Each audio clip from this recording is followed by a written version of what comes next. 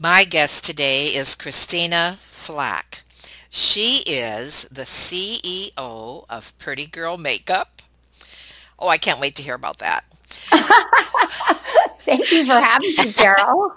Christina has also had numerous blows in her life that has left her at various times feeling helpless. For example, one Christmas morning she woke up to the trauma of losing her baby. I just reading that made my heart just ache. I can't imagine going through that. Yes, it was Another very devastating. Another was when she got the news that her husband was about to die. This is the story that we are going to hear today, and she has an incredible one of loss, survival, and titanic success. Thank you so much for tuning in today to Never Ever Give Up Hope. Have you ever felt like giving up, quitting, throwing in the towel? Welcome to Never Ever Give Up Hope featuring Carol Graham. She's an author, health coach, and motivational speaker. Backed into a corner multiple times in her life, Carol shares with you stories on how she overcame some of the toughest obstacles a person can go through in life, but refused to give up hope. Rather than admit defeat, an opportunity was presented, and it involves each and every one of you.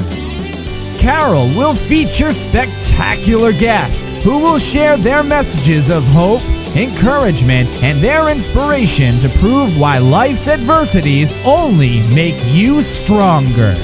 And now, welcoming the host of the show, here's Carol Graham.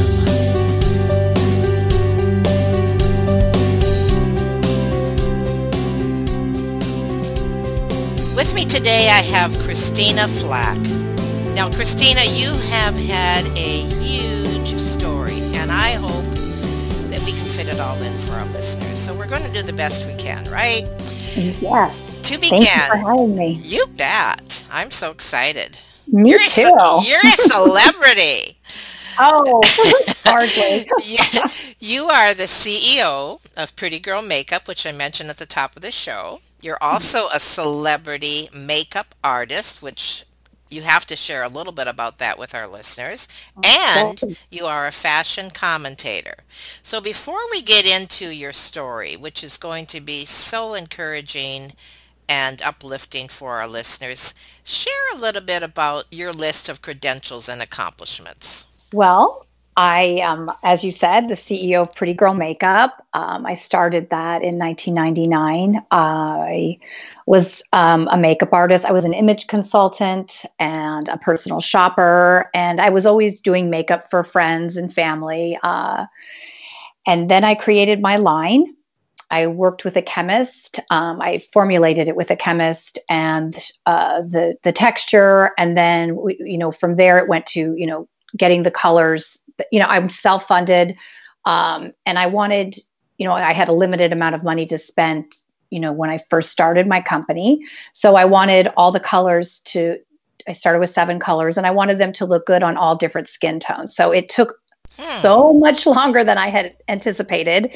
I thought it was going to take, a few days and it would be out in the world and I'd make $1 billion and that would be that. And I was, very mistaken, but it's been an interesting process. And I think one of the things that I've learned, one of my clients is a celebrity chef named Tyler Florence. And he's a CEO as well. And we were just kind of commiserating one day when we were on a shoot. And I just said, oh my gosh, everything takes so much longer and is so much harder and more expensive than, I thought. And he said, if everyone, I want to quote him properly because it was perfect. He said, if everyone, if this was so easy, everyone would do it. And, so it's better that we don't know because you would miss the Right, process and right, you right, wouldn't do it. And right. we need to do these things. So I think if we can go into any new project or anything in life, just knowing like the universe is going to have it do whatever it's going to do, and just be okay with that, with the process and however long it takes, and to enjoy every moment of it. What about some of your other accomplishments that you've like some of the celebrities possibly? Just give us a little bit of a peek into that part. Okay, well, I am represented by Artist Services in San Francisco, Los Angeles, and New York. My agent's name is Brandy Moore, and she's fantastic.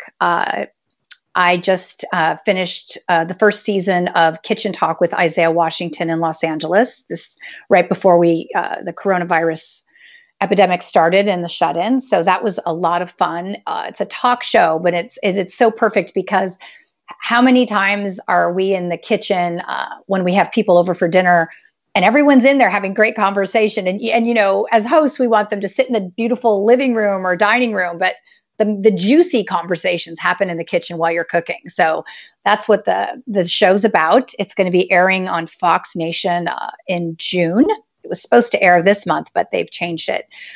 So I'm really excited about that. I do all kinds of different things. I work with athletes. I work with politicians. I work with models, actors, chefs. I work with the Food Network quite a bit. I live outside of San Francisco near Napa. So when the chefs come out from wherever to go to Napa to do a project, that's usually my clients. I've worked with, CNN, NBC, ABC, Fox. I've worked with Dana Perino, Condoleezza Rice, Tucker Carlson, Jaylen Brown, Journey, Metallica, Gucci, Louis Vuitton. It's such an interesting spectrum of different people that I've had the opportunity to work with, and it's so much fun being a makeup artist and a groomer. That's what you call a makeup artist for men is a groomer. It's always different. You go somewhere new, you meet incredibly interesting people, and it's never boring. It's always interesting. It's a little intense sometimes. It's not quite as glamorous as a lot of people seem to think it is. They think you're working with celebrities, so it's just fun all the time, but it's you're on your feet and you're taking care of that person for whatever time you're with them. So, part of my job as a makeup artist is to make sure that my client looks good, obviously, but feels good, that they're in a happy, good mood, because the camera can see if you're in a bad mood. Even if you're pretending you're not, the camera notices. So, pardon me. So it's really important that I make sure to let the client, speak. If they want to talk, I let them, or if they want to talk about my life or what's going on in the world, or sometimes I have to gauge their mood, and sometimes they just need quiet and they want to get into like a nice meditative place before they go out. So I have to read each client before, within like a minute of meeting them, of what I have to do to get them to look and feel their best. Well, I had about 30 questions while you were talking. Shoot, I'm waiting. I can't wait to hear that. You covered a lot of area, and what I appreciate is what you said about the other side. It is not just glamour. You're working hard, and you worked hard for what you've achieved, for what you've accomplished, and you continue to work hard. That's one point. Another point is that you want to make your client feel comfortable. And my guess is you're just that kind of person. And another reason why you are so successful, because you understand the needs your client have, you want them to feel comfortable, and I know you have a sense of humor, and so that would just be an attribute as well. So thank you for sharing that. I really appreciate that. Thank you. So tell us now, where did this start? You had to have an interest when you were a little girl. Took you into the glamour industry. Can you start with your childhood a little bit and share that?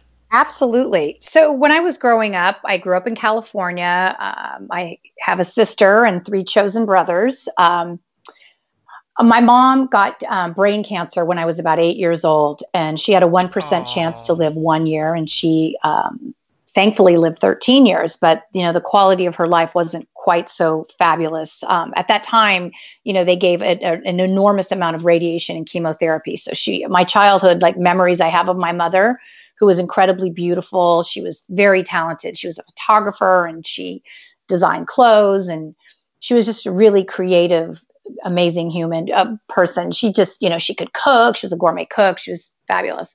Her skin started, she looked discolored, and her hair fell out. She just did not look as beautiful as she as she was before she got cancer. And so I remember she was going out on a date with my father. And I said, "Oh, Mom, let me do your makeup. Let me help you get ready." And so that was my mom was my first client. I remember doing her makeup. And I just thought, oh my gosh, like she looks so different. I didn't even know I had any makeup skills, actually. Wow. I just got her, her foundation and concealer and moisturizer and, mascara. And I just, did a makeover on her. And it was so, what I loved seeing obviously was the transformation of how she looked, but also the transformation of how she felt. And I think that was really exciting, and it stuck with me. I just remember feeling, I like making people look and feel good. And, I'm a mother of 5. I like to tend to people. I guess that's what I would call it. I'm a tender. I like to spoil people. I like to feed them and make them feel good. And so this is the perfect job for me, being a makeup artist. So I enjoy that. And I think if you enjoy, I tell my children all the time, whatever you love doing, figure out how to get paid. And then once you do that, then figure out where you want to work. So I've been really lucky being a makeup artist. I get to work in, LA, New York, San Francisco. I've been flown down to Cabo, to do a campaign for a swimsuit company. And so and I've gone to Hawaii for work. I've been so lucky being able to do what I love and get paid really well, but also to meet just the most extraordinary people that I would normally not meet in my everyday life. So it's really been a blessing. And I'm so grateful for that. So my children, my daughter Melania lives in London. She is finishing up at Central St. Martin's. She's a fashion designer. My daughter Rose graduated 2 years ago from NYU Film School, and she's a screenwriter. She's been working on a TV show in LA. My son Nikolai's like a self-taught musician, and he's a golfer. He's in college. He wants to turn pro. And my son Ben is in 7th grade, and he loves, basketball, and he's very creative as well. And so I think they've, and it was so interesting. My daughter Rose had said to me one time when I was giving one of my supposedly famous talks on drugs and alcohol and not to do them and drink green juice and exercise. She said, Mom, your lectures were really lame and useless. And I was a bit taken back and offended. And I said, what do you mean, Rose? And she said, your example was so much more profound and left so much more of an impression of how you treat people, your work ethic, we've never seen you drunk or high.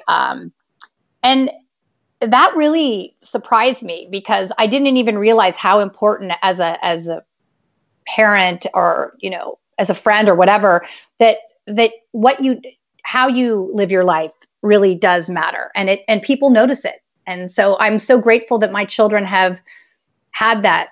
Thank goodness that I've set that example. I didn't even know I did, but evidently I did. So I'm happy about that. When I had my first child in daycare, I probably learned more about rearing children from that teacher than anyone else. And she said, children only need 3 things: example, example, example.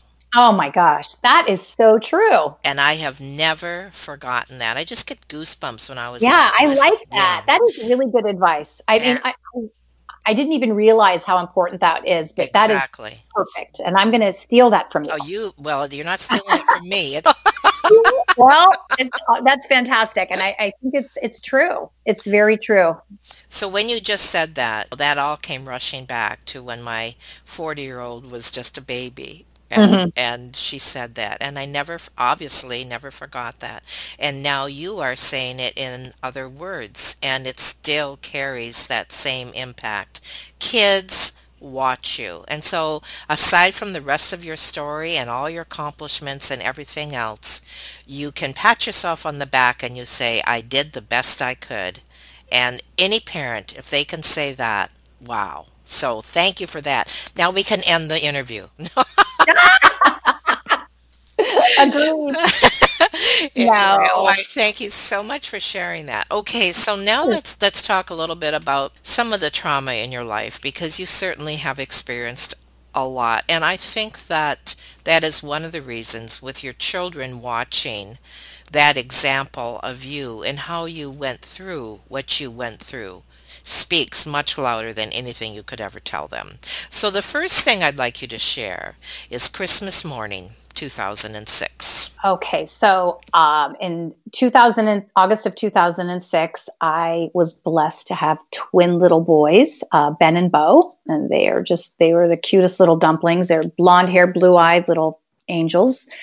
4.5 months later, on Christmas Day, we woke up to open presents, and my twins were, for once, quiet first thing in the morning. So we started opening presents, and I said to my daughter, Rose, I heard one of them crying. And I said, go grab one of the babies and bring him out. And then Mitch, my ex-husband, my husband at the time, went in to get Bo. Unfortunately, Bo was not responsive. And so I grabbed the baby from him, started doing mouth to mouth and calling 911, and everyone's looking like, oh my gosh, what's going on? And the ambulance came and took Bo away. And then the police came. They took me over to the hospital, and Bo was on life support. I had to take him off, and he had passed away from SIDS. And it was the most insane, crazy, tragic day ever. I didn't even know what to do. Like, do I put the roast in the oven, or I didn't even know, like, I couldn't even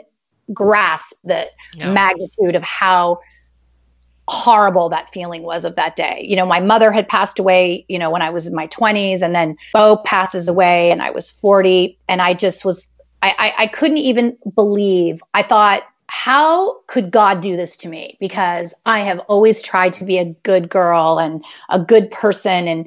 And like, how could someone put this absolute obliterating pain in my life and my family's life? I remember, they had prescribed me some sleeping pills because it was really hard for me to sleep after that. And I started just kind of taking them in the day because heart hurt so much. And that went on for about a month or so. And I remember my girlfriends, they kind of came to me and said, okay, enough's enough with this. You don't know how to take pills. This isn't you. So stop, like, enough, like, get it together. You have these other kids, you have a husband, like. And I said, you know what, you're right. I'm sorry. And I need to go back to who I am. So I started praying and meditating and, being disciplined again. I'm very disciplined. And, unfortunately my marriage ended, Bo passing, but my ex-husband and I are very close. We're still a family. I know that probably annoys him, but we're a family still. We co-parent. We joke around. I'll jokingly say to him, like, watch out, we're going to renew our vows. I'm going to move back here. And we joke about that. But so I got divorced, and that was hard. And just trying to deal with Bo passing and healing my children's heart. I wasn't myself. Even if when I got back to, getting on my schedule of my disciplined life, and my heart was still very shattered. And I started a garden at the Edna McGuire School in Mill Valley with my friend Lisa Zimmer, who at the time was the principal. And I didn't want people to forget Bo, because it happens so often. People don't know how to deal with death. They don't know how to deal, especially with a baby dying. My gosh. They want to forget about it. And I didn't want him to be forgotten. He's such a special little soul. And I didn't want him forgotten. So I feel that education is such an important part of life for children, obviously, but I also feel that a garden and learning to eat well, and it starts, getting people to eat vegetables and stuff isn't always easy with children, but they seem to want to do it if they grow it or if they pick it or Good point. Yes. So I wanted them to have that experience. So we started this garden. We raised a bunch of money and we named it after Bo. So it's called the Bo Friedman Outdoor Classroom. And there's chickens and fruit trees and, there's all these different vegetables, and it's just a beautiful experience. And then one of my brothers is on the board of a school called the Northern Light School in Oakland, California. And I had gone that December, right before Christmas, before Bo passed. I had gone there to do a teddy bear tea because my kids are blessed enough that, every Christmas we go into San Francisco to the Fairmont, and we do this beautiful tea party where we decorate teddy bears and gingerbreads and drink hot chocolate and tea. And it's My kids to this day love doing that. We still are doing this and they're grown up. I think we've added champagne to it now with the tea, but we still have that special time. And so I had contacted a company and had a bunch of teddy bears donated, and I called the bakery and got, all these gingerbread, and I got all my girlfriends together and our children, and we went over and had the most beautiful day, decorating and laughing and just kind of celebrating the holiday with these amazing students at the Northern Lights School. It's a private school for minority children, predominantly. We have a 98% success rate of them going on to college and graduating and doing extraordinary things because of Michelle Lewis and her whole amazing staff. School isn't funded by the government, so it relies solely upon grants and donations. And Vida Blue's on the board. He was a baseball player back in the day, and he does a celebrity golf tournament. And so I started a fund there for Bo. It's called the Baby Bo Fund. And this past October, Ben, Bo's twin, who's 13, he raised $35,500 for his brother's fund. And I'm incredibly proud of that for a number of reasons. Obviously, because, Ben's so young, but, Ben is so humble and doesn't even realize how amazing it is. But the reality is, because of what Ben does every year, it's his fourth year doing this, and he's raised over, I think, probably $100,000. It is allowing 3 kids with that $35,000 to go to school for a private school for a year. And, that really changes, lives and families and the community and the world. So I feel so good about that. And it's amazing, for Ben at such a young age to have that experience. So I think that's just going to be part of his life, his lifestyle and how he conducts himself moving forward of giving back and helping others that are less fortunate. And again, live by example. This is exactly what you did. Exactly. Now, you went through already the loss of your mother and then the loss of your baby.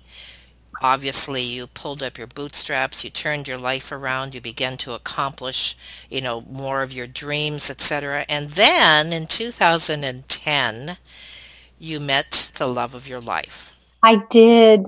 I met the love of my life, Ken Flack. Yes. He was a tennis player. He was a professional tennis player back in the 80s and 90s. He and his partner, Rob Seguso, were number 1 in the world. They were on the Davis Cup team. They won a gold medal in Seoul, won Wimbledon, US Open. They were extraordinary, and they were just so much fun to watch. So I played tennis as a junior and in college, and Ken Flack was my crush growing up. I had a poster on my wall, and I just thought he was so adorable and funny. And we had mutual friends, and we met on Facebook. Funny enough, and oh my goodness, yeah, I had posted something, and he had commented on it, and I thought, oh my God, my crush! So excited. So he and I became pen pals. We just started writing each other emails like for a year and a half all the time. And I would always say at the end, like, hey, maybe give me a call. I'm much funnier, at least I think I am, on the phone than writing. He wrote so beautifully. He really had an incredible wit.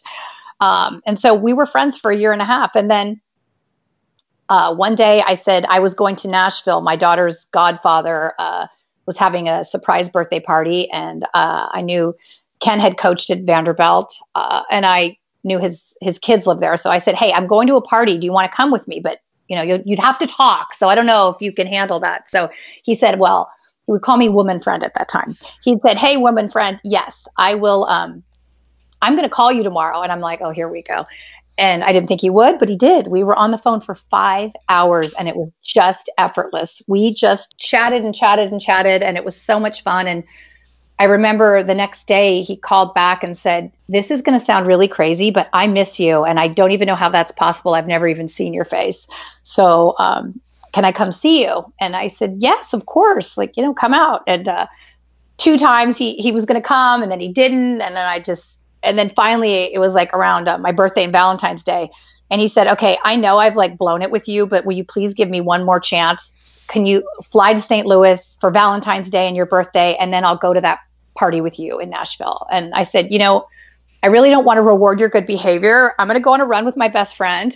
Lily, and I'm going to think about it and I'll get back to you.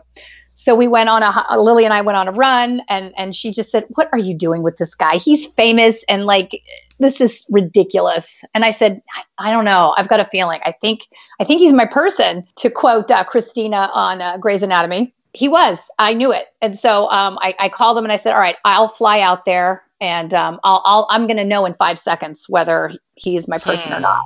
And he was my person. And we got married in 6 weeks after the first time we laid eyes on each other. What a great romantic story. Oh my It goodness. really was. It really was. Now, what happened Special. 8 years later? 8 years later, Ken got a cold. He got a cold, which turned to bronchitis and then turned to pneumonia. Our medical group was Kaiser Permanente here in California. And their protocol is to, call into an advice nurse, and then they determine whether you see a doctor or not. They've fitted into, they just don't want you to see doctors because it costs them more money. So they chose not to see Ken. And his doctor, Dr. John Culbertson, had called him and said, oh, you just have a cold. You need a cough medicine with codeine and an inhaler and no antibiotic. And he asked, are you sure no antibiotic? Because one of my best friends is a Harvard doctor. So I'm convinced, I have a doctor's degree as well. I said, you for sure need an antibiotic. And he said, no, the doctor says I don't. And I said, that seems a little odd. So to make a very long story short, 12 hours later, Ken started spitting up blood. I rushed him to the Kaiser Permanente hospital in San Rafael, California. And he walked in. They tried to stabilize his breathing with 3 different types of oxygen, and they couldn't. They told me they were going to intubate him to clear out his lungs. And I thought, okay, well, that makes sense. They did not tell me that intubation was actually life support. So that was the last time that my husband and I spoke to each other, which is so infuriating to me. Ken was on life support. He became septic. They tested him for sepsis, but didn't give him still an antibiotic. His arms and legs started turning black. And so I brought in a specialist and said, okay, what are we going to do about, I called it discoloration, even though they were turning black. They said, well, if he survives, we will have to amputate his arms and legs. And I just said, that's it. Forget it. Like, there's no way that I would allow my husband, who loves golf and his children and fixing things around the house, to have no arms and legs. So anyway, that was on Wednesday. We spoke to the doctor. Thursday, I took him to the emergency. By Monday, that's what had happened. We decided to take him off life support, and he passed away in literally 1 minute. And it was horrible. It was horrible for our children. It's horrible for me, obviously. It's horrible for the world. He was an amazing person, and the world doesn't get to enjoy him anymore. So after he passed from, complications of sepsis, the Sepsis Alliance contacted me and asked if I would be willing to raise awareness for sepsis, using Ken's likeness and name. And I agreed to that, because for me, like I did with, dealing with Bo's passing, for me, it felt better to be helping others and doing something positive. But I also wanted Ken to be remembered as such a great person. I didn't want him forgotten. I started, doing interviews like this and doing TV. And I started another educational fund at the Northern Light School in Ken's name. It's called the Ken Flack Foundation, for kids, for more kids to, have a private school experience that normally wouldn't. That's what I've been doing. Now, in hindsight, and I'm sure you've thought about this 100 times, what could have occurred to have prevented this? His Kaiser Permanente should see their patients. They shouldn't allow their doctors to be prescribing anything over the phone without seeing them. So I wanted your listeners to also know that, cough medicine with codeine, we all think, oh, goody, I've got the codeine, I'm going to fall asleep and wake up feeling better. Well, that's not always the case. It's a very dangerous drug because the codeine suppresses your breathing. It slows it down to the point that if you do have an infection and you don't have an antibiotic to counter it, the infection is going to grow at a rate that's pretty much like a wildfire that's unstoppable. That's what happened with Ken, sadly. So I really felt I don't want anyone to feel how I feel or how our children feel of the loss of Ken. It's horrible. I miss him every minute of the day, and it's life's The world isn't the same. He was my best friend. And it's so funny. I do these interviews all the time. I don't know why today's harder. That speaks volumes to the listeners as well, because you also have a passion to help others as a result of the pain that you went through. And this is why I asked you specifically, what could have been done. So whenever you're ready. Thank you. So what could have been done? He should have been seen, first of all. I don't think any doctor should be prescribing or diagnosing anyone over the phone.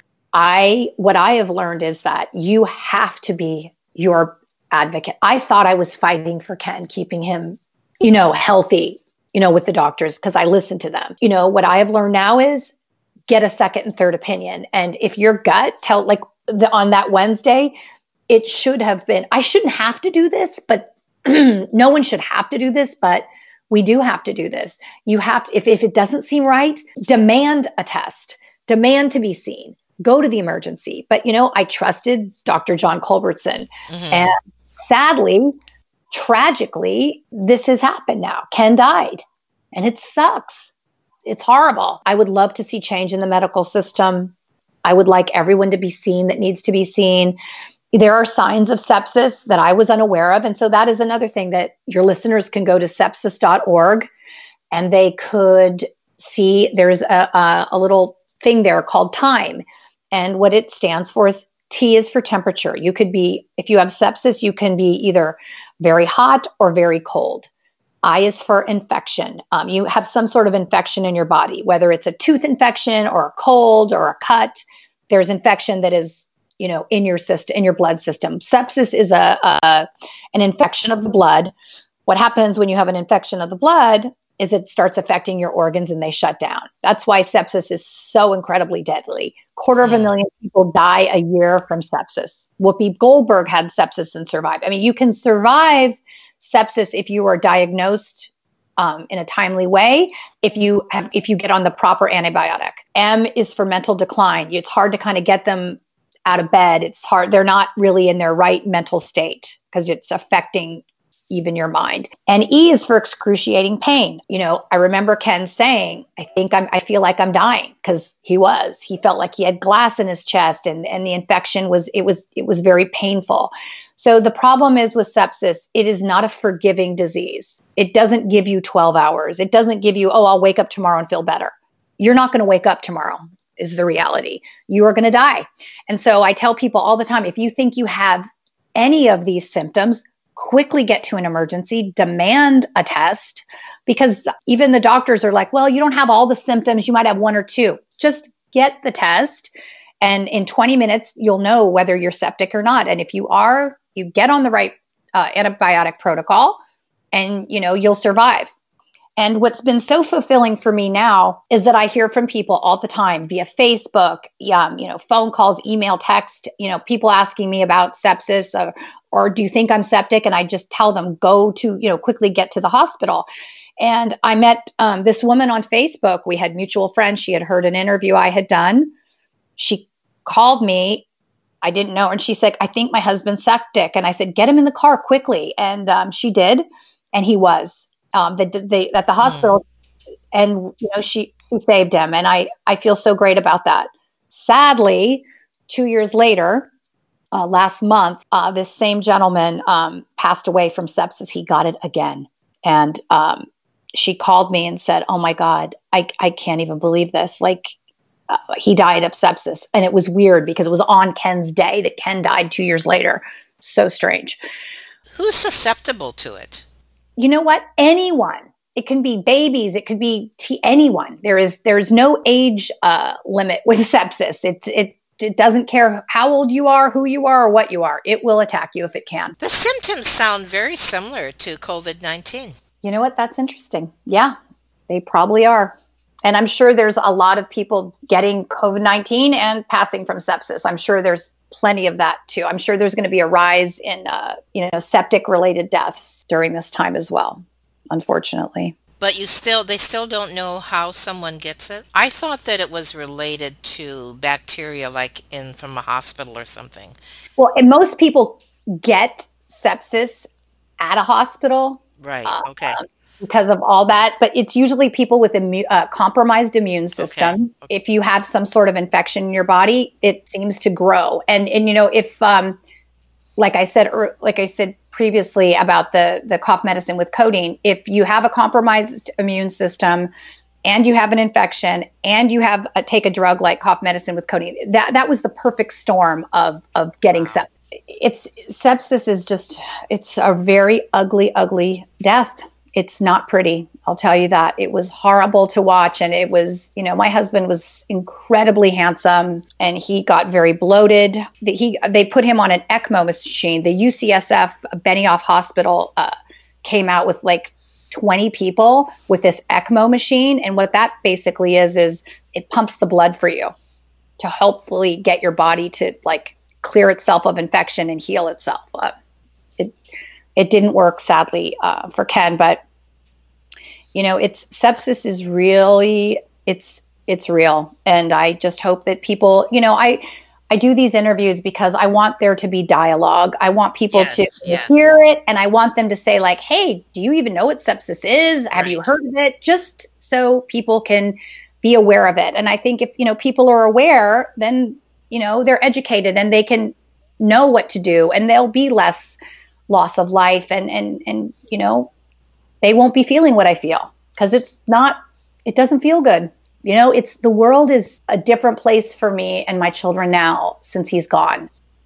He had such passion for life and he was so funny and witty and naughty and he was a million things. He was just an amazing soul. And, sometimes so now since it's so funny how I'm this makeup artist and CEO, and now I'm speaking about, raising awareness for sepsis, but it's actually segued also into me speaking about grief because I've obviously dealt with grief with my mother and Bo and now Ken. And I knew that when Ken passed that I could not go down that hole again, that dark hole, because I knew it was even going to be worse this time. I knew that I really had to keep it together. So I really renewed my faith in God. That first I was furious and angry and obliterated. My daughter had said to me, Mommy, we have to be grateful for the time we had with Daddy. We just have to be grateful for it. After Bo died, you were so not yourself and he made you laugh again and smile. And it was so great. So I'm grateful for the 8 years I had with Ken. I am so grateful. I have learned that I went to my good friend Eva Mann took me to grief camp at Canyon Ranch. And I thought we were going to a spa to get massages and she lied to me, but it was good. It was grief camp. And so there was a woman speaker there named Rabbi Sherry Hirsch. She's a rabbi from Los Angeles. She had written a book called We Plan and God Laughs. And I had a plan that I had the career that I loved and my children were amazing and I was in love and happy and that was going to be that. And in 1 second, my life turned upside down and I had to decide whether I was going to be happy again. Obviously still grieving, but trying to be happy. Happiness is a choice, or I could be miserable. And, but I couldn't do that because I couldn't do that. I didn't want my kids to have that life. I want my kids to have healthy, happy, productive lives. Obviously we've had these tragedies, but we also have to know I have a million blessings in my life. I'm so grateful that I have a job that I love and these 4 kids that are amazing and that I had Ken. And I have so much to be thankful for. And so now people have a very hard time grieving. People either A, ignore it, B, wallow in it, or C, hopefully acknowledge it, but still live healthy, happy, productive lives. For me, it was the foundations or raising awareness or, the garden. Obviously, everyone does it in their time frame that feels comfortable to them. But I feel that it is an easier way and a better, happier, more productive way if you can figure out what it is that you want to do to honor, your loved one, in whatever way you want to do that. And to be thankful for the time that you had, not be pissed off and angry for the time you didn't have. I wake up oftentimes and I am like, ugh, I don't want to wake up and I don't want to do this. And then I'm like, okay, stop, be thankful for, like, right this minute, think of 3 things you're thankful for. And I do. And I get up and I start my day and I turn on some music. I'll go for a run. I'll do something to just get my head back on track. And believe me, I have so many moments and hours and days where I'm in a bad mood or sad. And it's so funny. My friends make fun of me. They're like, you don't know how to be in a bad mood. Like, it feels very foreign to me. So I try to just stay in a happy place. I acknowledge the dark and the sadness, but I really try to get myself out of that mood, whether it be going on a run or yoga or music or whatever. Ice cream, I don't know, whatever it is, take a hot bath. That's what we have to figure out to do when you're going through the grieving process. And it's not something that it ends. It's always there. You learn to live with it and you learn to manage it. And hopefully, like I'm trying to do, continue to honor my husband and my son in a positive way and help others in the process. Well, you said a million different things. There's so much there that we can take home. And we need to listen to this interview more than once because it's so inspiring. It's uplifting. It definitely is encouraging. It's motivating. It's challenging. And it's also a story. And you have touched our hearts with your story. You have encouraged us to get through whatever it is that we are going through. You have motivated us to do something about our situations and to follow after our dreams and to go for the, no limits. All these things that you shared today, and also the awareness that you are bringing to this audience on sepsis. It's amazing. I had no idea, and I really appreciate that. And we definitely want to get that message out. And I thank you so much for sharing from your heart. It's exciting too. Your story is exciting. So it's all the emotions. So thank you so much. Sorry, I had my little breakdown. That's the first one I've had in a while. Having an interview. Thank you so much for sharing that. And again, thank you so much, Christina. Thank you. I really appreciate it. For being on Never Ever Give Up Hope. Thank you for listening to Never Ever Give Up Hope, featuring Carol Graham. Did you know that most people succeed because they are determined to? Quitting was never an option. Carol loves your comments and will respond to each one. So please subscribe and review this podcast. A rating of 5 stars would be outstanding and appreciated. Remember, if you are still here, there is always hope.